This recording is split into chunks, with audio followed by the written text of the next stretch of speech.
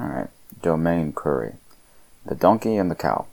This is Didact, and I'm responding to a question posted by reader Johnny. Not John C911, this is a different chap, but a different reader. And he had a question for me with respect to a Friday TNA post, actually, from last Friday's TNA post. And he had a question basically, in the West, particularly in America, why are Indians so vocally and uniformly left-wing? They vote 85% Democrat, but unlike Asians and Hispanics, they are very vocal. Tons of Indians on Facebook and even LinkedIn now spout leftist bile. Why are they left-wing as a high-income group? Or are they just resentful about being weak and ugly, so they hate white people? Or are Jews encouraging them so as to set Indians up to take the heat once the collapse happens, so Jews avoid trouble? And then he goes on to say, Indians might become the first non-white immigrant group that manages to be highly successful and widely hated at the same time. America is structurally inclined to praise any non-white group that succeeds and does not contribute to crime, so Indians could have had the country as their oyster. But very ridiculous anti-white hate seems to be cropping up from Indians at a greater rate every day. What is your take? There's also some follow-up points that he makes, where he's basically asking about, further on in the conversation, there's a number of comments about this, but basically he asks, I responded in text to his questions along two fronts. The first was that basically Indians were brought into the U.S. by Democrat policies. You will note, if you look at the total inflow of Asian Americans, or Indians, from the subcontinent, since 1965, it was massively ticked upwards. I mean, massively. It was almost non-existent, not completely, but almost non-existent before then, and it really accelerated enormously after that. Why is that? Well, it's because of the Hart-Celler Immigration Act of 1965, the Immigration and Naturalization, and the Immigration and Citizenship Act, or whatever it was called, which really opened the floodgates to immigrants from, as I and others in this part of the world, the sphere refer to it, the dirt world. And it is the dirt world. Whether you find that a racist appellation or not, that's what it is. So I might as well get used to it. But basically the reason why there are so many Indians who vote liberal in the U.S. is because of the fact that it was Democrats who created this policy. Now, there are a couple of factors involved here. Indian Americans are the highest earning income group in the USA, surprisingly. You'd think it would be Jews, but it's not. It's actually Indians. The reason for this is straightforward. Indians who come to the U.S. and end up becoming Indian citizens, and who have children in the U.S. and kind of, have families in the USA itself, tend to be of the professional classes. Why is that? Okay. For that, you have to go back to about the late 1960s and early 1970s to the history of India itself. Now, after Indian independence, the Indian government was ruled pretty much, the Indian Congress Party, the Congress Party, the way to think of Congress is sort of as the Democrats of India, and the way to think of the BJP, the Bharatiya Janata Party, I think I've got that right, is as the Republicans. But the division is not nearly so neat. Okay, it's not that tidy, because India is run on a parliamentary system, not a federal system the way that the US is.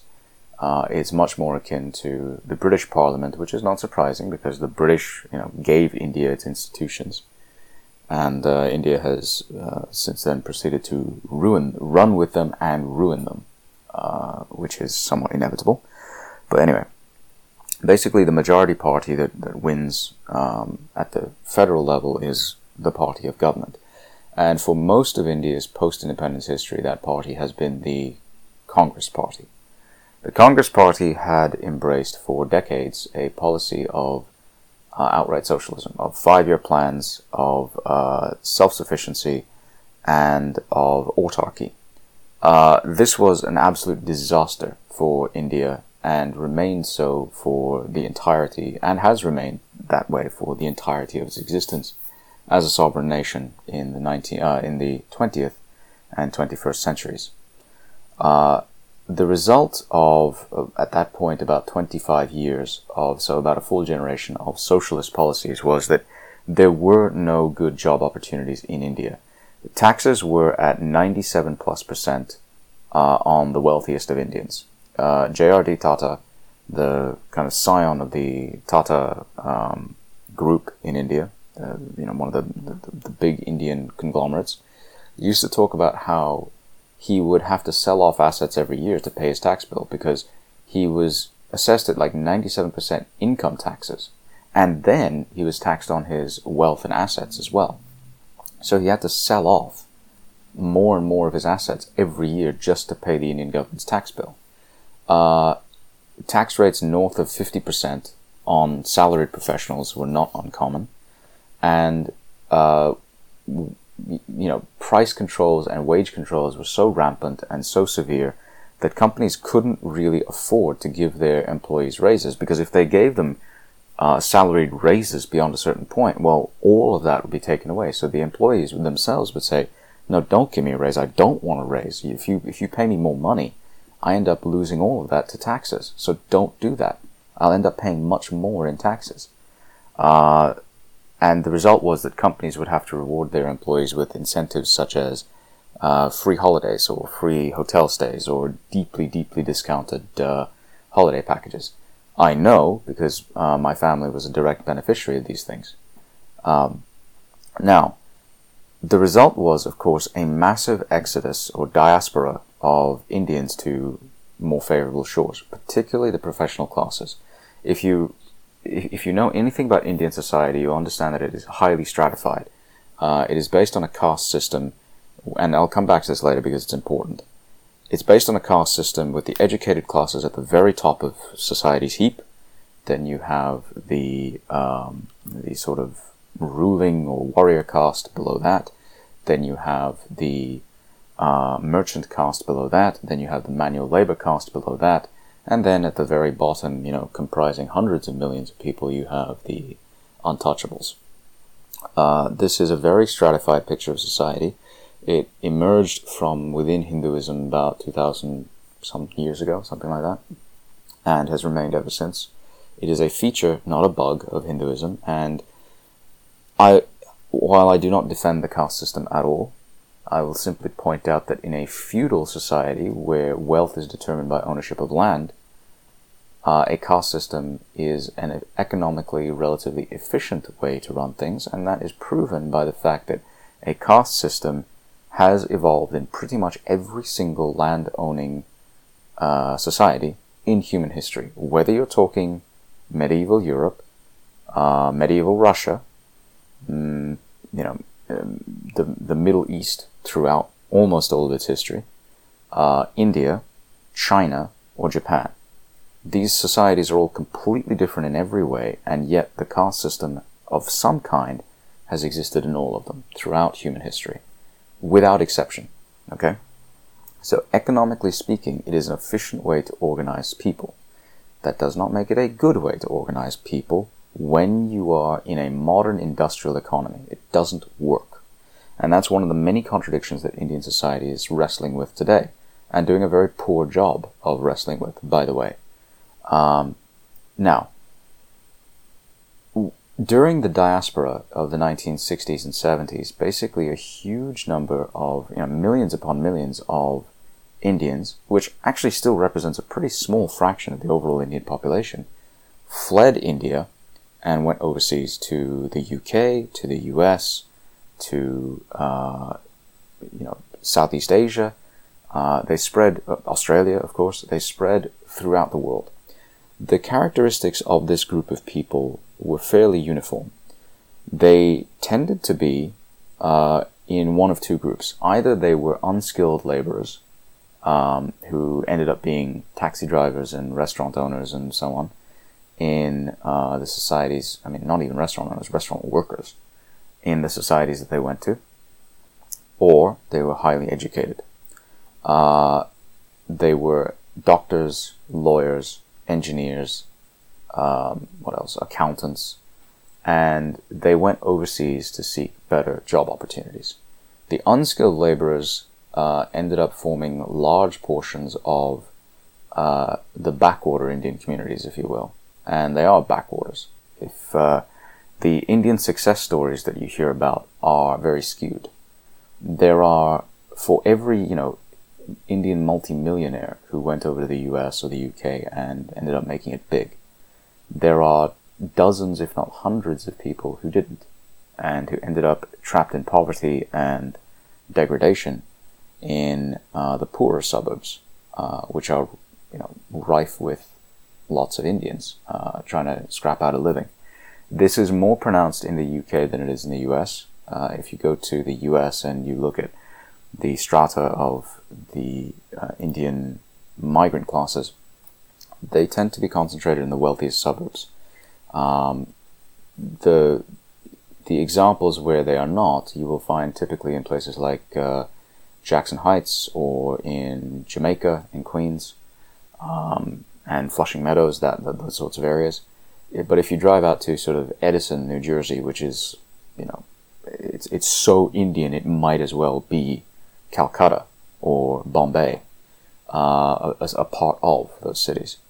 You'll feel like you're back in India. It's a very weird feeling.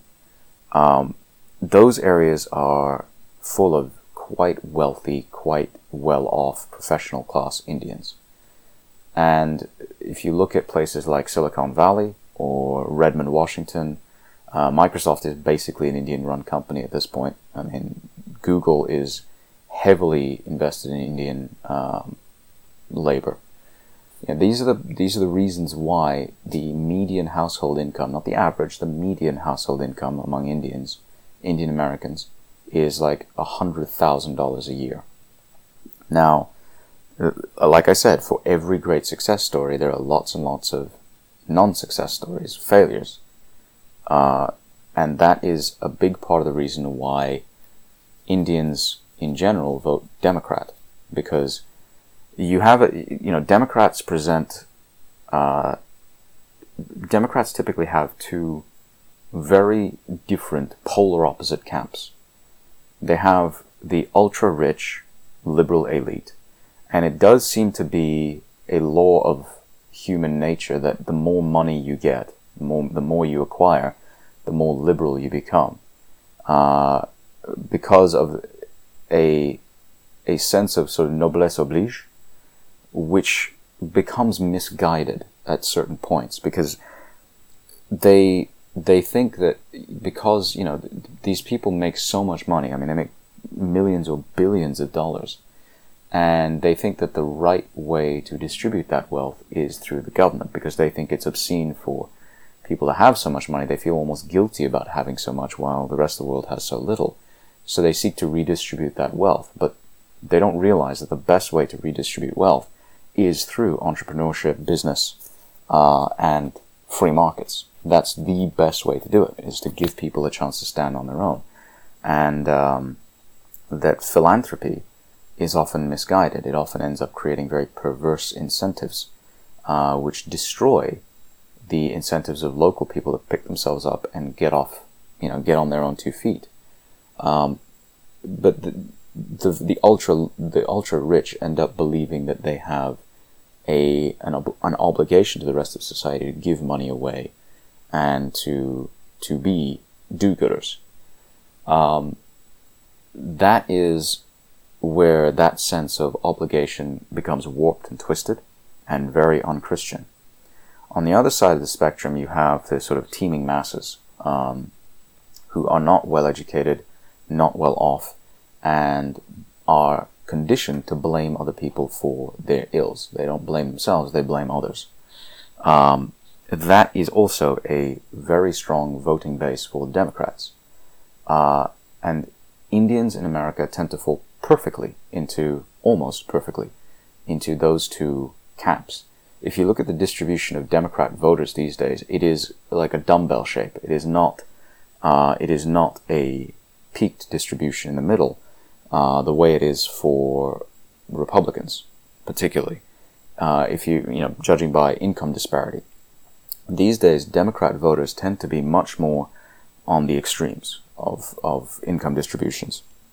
So that explains part of the reason why they keep voting Democrat. Now, how many American Indians are there? Well, or Indian Americans, I should say. Only about 4 million. It's not a big voting bloc, but it is a very rich voting bloc. And it is rich because these people sit in the middle of the medical profession, the engineering profession, the tech profession, the banking profession, and a number of others where, there are a lot of Indians, and particularly in the tech world, Indians hire Indians. It's a well-known and notorious aspect of the H-1B visa lottery system, whereby Indian managers will hire other Indians and then will require Indians that they hire to give them kickbacks from their own salaries as incentives. It's a very much perverse system of incentives. I never faced it. That didn't happen to me, thank God. But it is common enough in India, among Indians in American companies, that alone is a compelling reason to scrap the entire H-1B system and start all over again. In fact, I'd say it's a compelling enough reason to just shut off immigration to America altogether, and that's exactly what His Most Illustrious, Noble, August, Benevolent, and Legendary Celestial Majesty, the God Emperor of Mankind, Donaldus Triumphus Magnus Astra, the first of his name, may the Lord bless him and preserve him, the Lion of Midnight, should do. He should just shut all the borders. Basically say, F off, we're full. America should do that. And it is well past time that they do that. And I'm not saying that without skin in the game, by the way. I have relatives in the U.S. Who are not American citizens, who don't have green cards, who would be expelled under those rules. So don't think that I'm saying this because it benefits me. It really doesn't. It hurts me tremendously if that rule were implemented. It would mean that I would never be able to go back, for instance, which would be a huge blow to me personally. And yet, I think it's the right thing to do. Because, I actually care about America as a nation, not just as a concept. So, anyway, to answer the other parts of Johnny's question, why are they left-wing as a high-income group? Well, I kind of answered that already. As I said, high income correlates pretty well with leftist impulses. Leftist stupidity appears to increase with income. And it comes out of this misguided sense of noblesse oblige. Are they just resentful about being weak and ugly, so they hate white people? Well, okay, I mean, look, I've castigated Johnny before about his obsession with Indian race behavior, and I find it distasteful. I'm going to say it again, dude, find a new hobby horse. That being said, I will point out that yes, there is some sort of undercurrent of resentment towards whites, which pervades India. I think, and this is just me talking. I don't have much to back this up, so don't take my word for this. But from what I have seen, and this is just my experience. It may not be worth anything. Indians do have a certain resentment towards whites. I think it's best summed up in Rudyard Kipling's poem, The White Man's Burden. Take up the white man's burden, and reap his old reward, the scorn of those ye better, the hate of those ye guard, the cry of hosts ye humour, slowly towards the light, why brought ye us from bondage, our loved Egyptian night? And there's another one, I think it's the next stanza, in fact. Take up the white man's burden, ye dare not stoop to less, nor call too loud on fortune to cloak your weariness. By all ye will or whisper, by all ye leave or do, your silent, sullen peoples shall judge your gods and you. Those two stanzas, I think, perfectly sum up the attitude of Indians towards whites. Indians understand that whites gave them their country without, and I've gotten into many arguments with Indians over this, vicious arguments, without Britain as an imperial power ruling over India, the modern nation of India would not exist. Not a chance. Okay? The entire reason India exists as a country is because of white people. Before Britain came along and used its very successful divide and conquer strategy to pit different classes and castes and religions and so on against each other, that was happening anyway. The Brits just made it more obvious and more apparent. The idea of an Indian nation did not exist.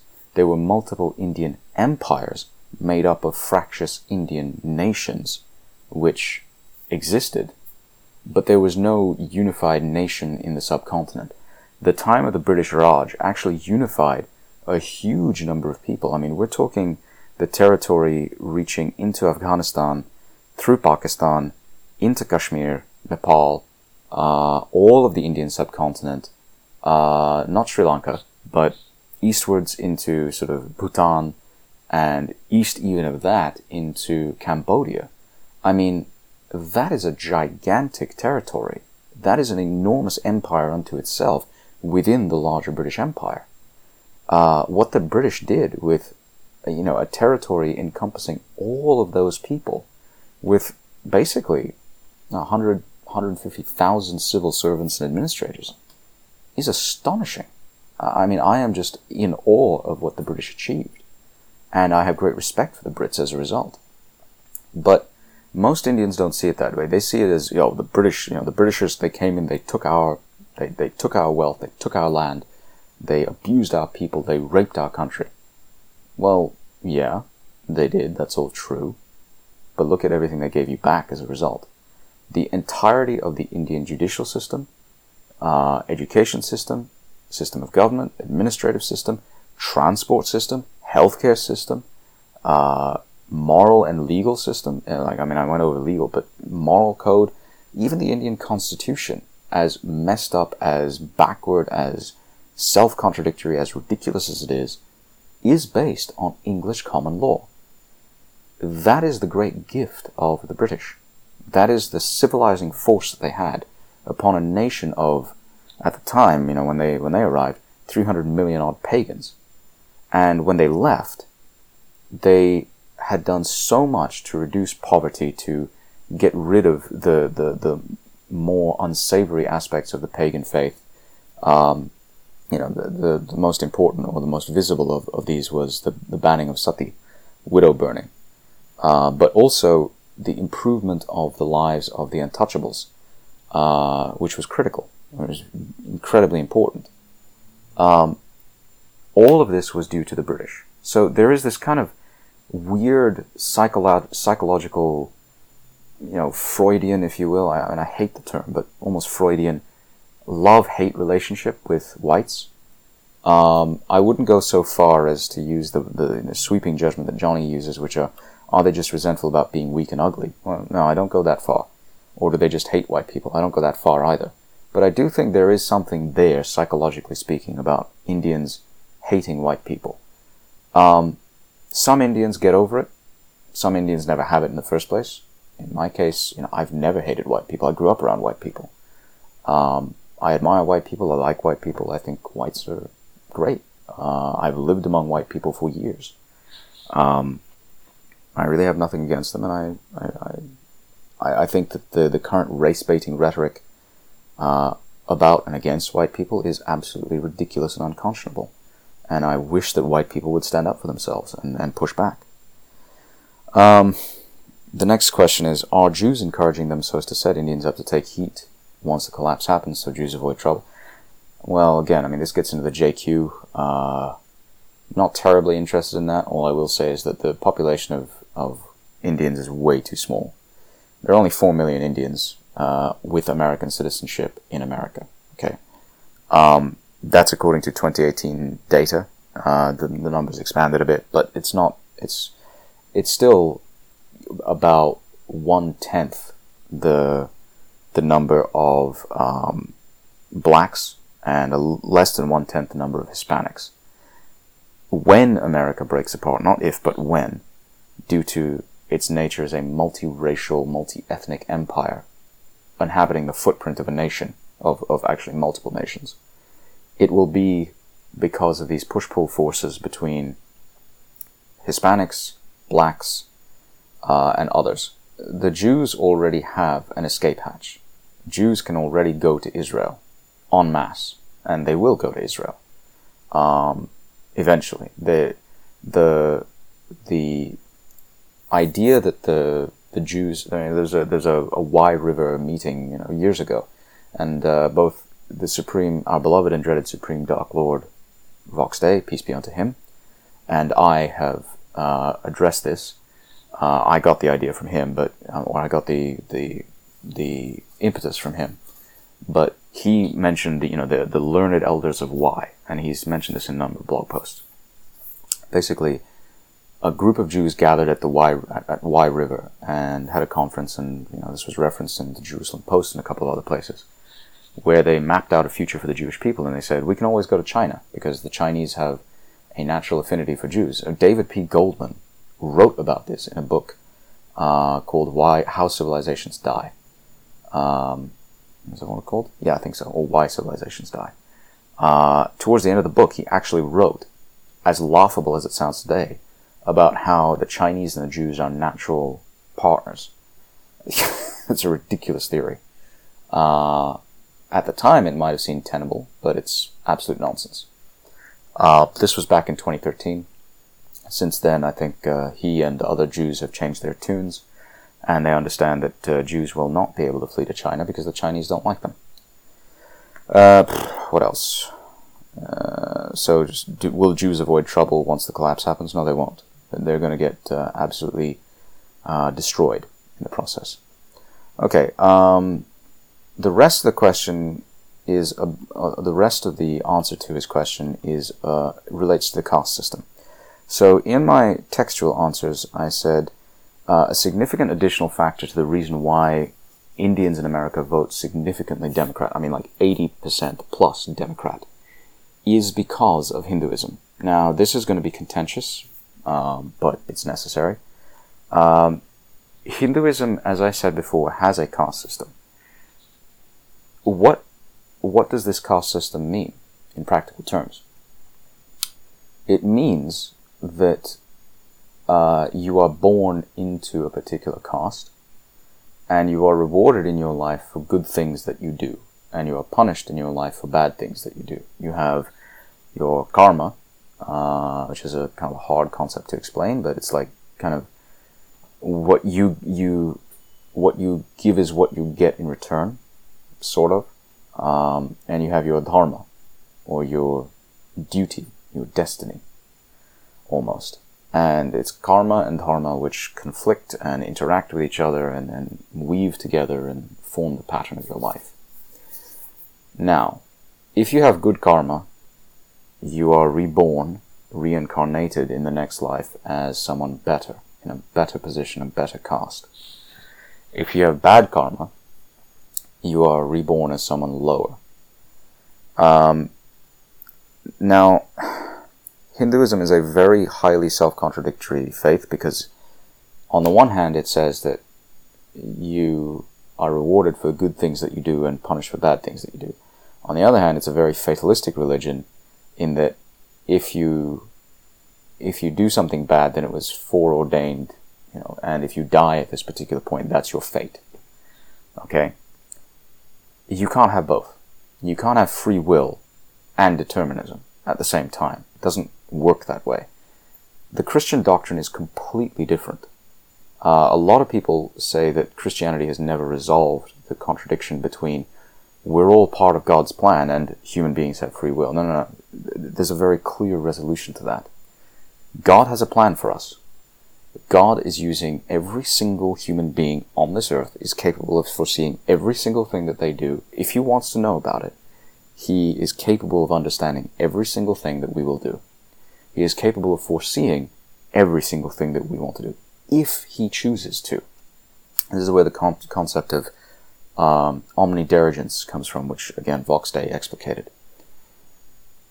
God sees what we want to do, but he leaves it up to us to choose what we want to do. And he will then modify his plans accordingly based on our actions and our outcomes.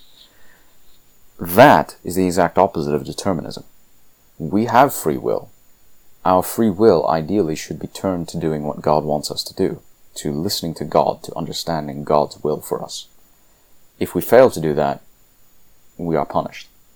But not by God, or not necessarily by God, but by the consequences of our own actions. God will punish us for disobeying him, but he's not going to enjoy doing it. He doesn't enjoy doing it. He is wrathful and vengeful, but he is also sorrowful in the process. This concept of a personal God does not exist within Hinduism. Hindus keep saying, oh no, we're all about one God, big G, OGMG. One God, big G, any gods, small g. No. God in Hindu culture is not a personal force. It is an abstract force. It is basically the universe. As a result, there is no personal relationship between a worshipper and a deity, or between the deity. There are relationships between worshippers and deities, but they're not of the kind of personal nature that we as Christians have. That's a very different philosophy. Now, what does that insistence on a caste system resemble? It resembles the Democrat leftist view that you are a cog in a machine, that you are part of a structure that you have no control over. Furthermore, what does the Hindu belief in fate, predeterminism, resemble? It resembles the Democrat belief that you are not a master of your own destiny, but you are an outcome of privilege. And depending on your various levels of privilege, you have certain predetermined outcomes in your life. The Hindu philosophy of reincarnation basically says that if you are reborn as an untouchable, then you must have done something terrible in the previous life to deserve being in the shit now. Literally in the shit, because untouchables are the people who clean toilets and sweep the streets. Okay?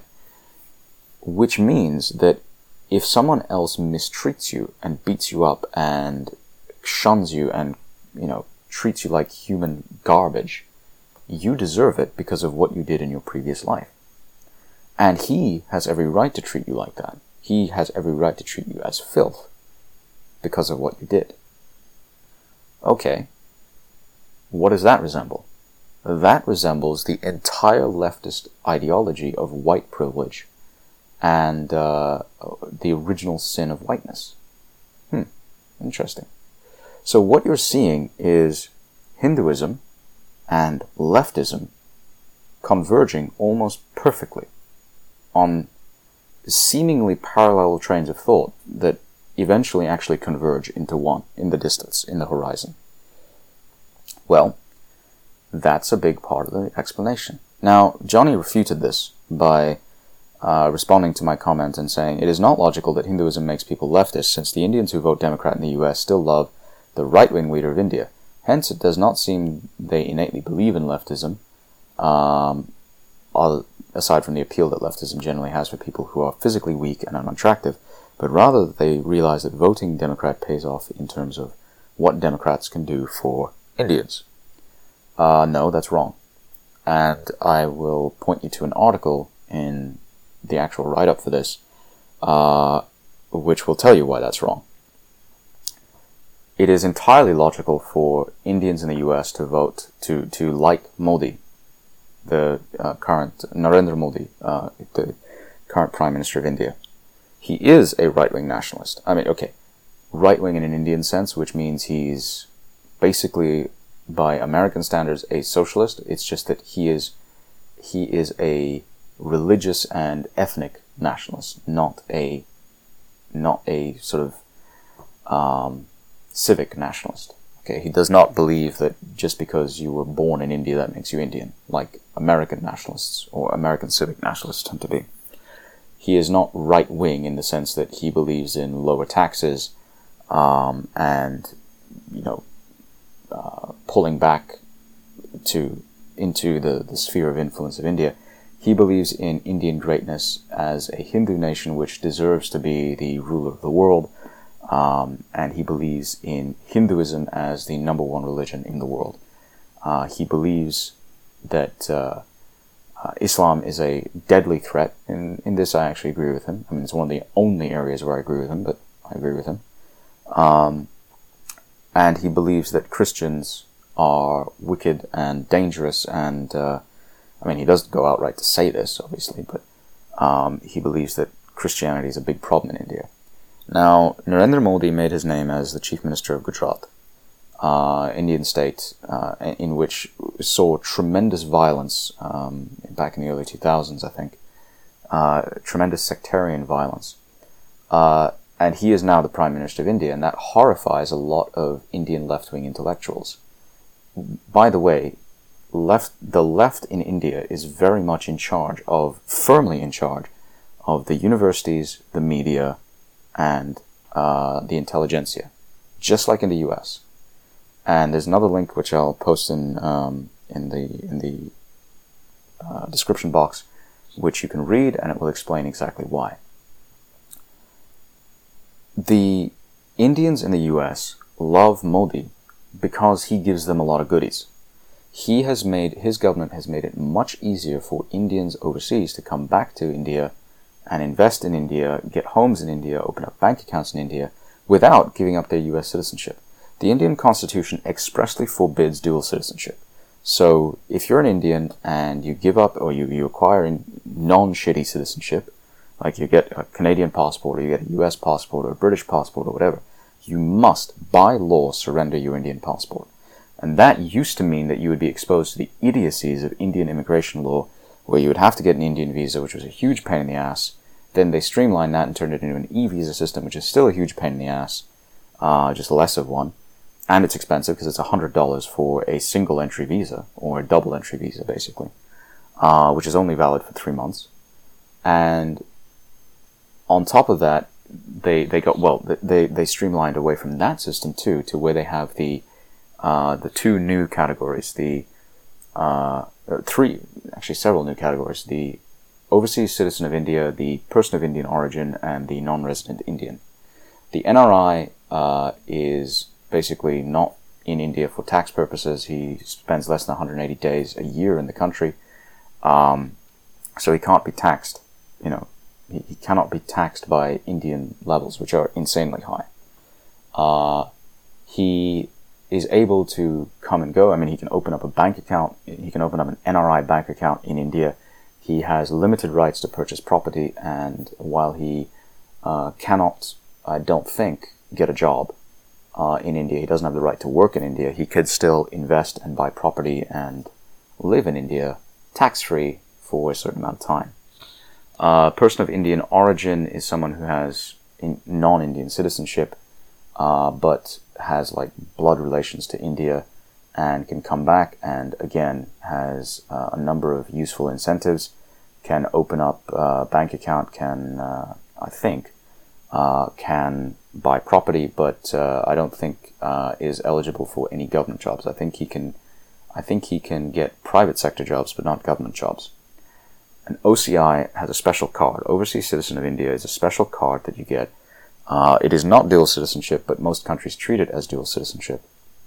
You can come back to India, you can open up a bank account, you can buy property, you can get a job in India, no problems, except for government jobs.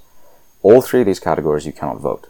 But this is tremendous for Indians who left India, want to keep their connections to their homeland, because obviously Indians are very family-oriented people, so they inevitably have large families left in India, which they want to come back and visit as frequently as possible. And they now have much more freedom to travel back and forth between the motherland, or the fatherland, and their, actual country of citizenship. This alone illustrates exactly why paper citizenship is such a terrible idea, by the way. But that's the reality. People have embraced it. Do what you will with it. So that is why they love Modi, because he has given them a number of goodies, a number of incentives, which they really love and they're very happy about, and they want to keep them. So that explains, in large part, the love affair between the two. And it also, if you also look at Modi's deep dislike and distrust of Muslims, and while Modi himself has not really ginned up any of the rhetoric, he's been very effective at getting other people within his government to kind of be the strident voices arguing against Muslims. And his government has instituted a number of laws, most notably the what's it called? The NRC, the National Registry of Citizens, and the National Citizenship Act, or whatever it's called. It was a huge controversy in India last year. I mean, huge. And thousands and millions of people were out there protesting. But Modi looked at it, the sort of the great silent majority, and said, yeah, national NAB, National Amendment Board, or something like that, where basically there's going to be a census taken to see who is Indian, who isn't, and those people who aren't Indian will, their status in the country is going to be subject to some serious questioning. And it was interpreted widely as a move to ostracize and ban Muslims within India. Indians in America will never say this, at least not out loud, but they don't like Islam. They don't like Muslims at all.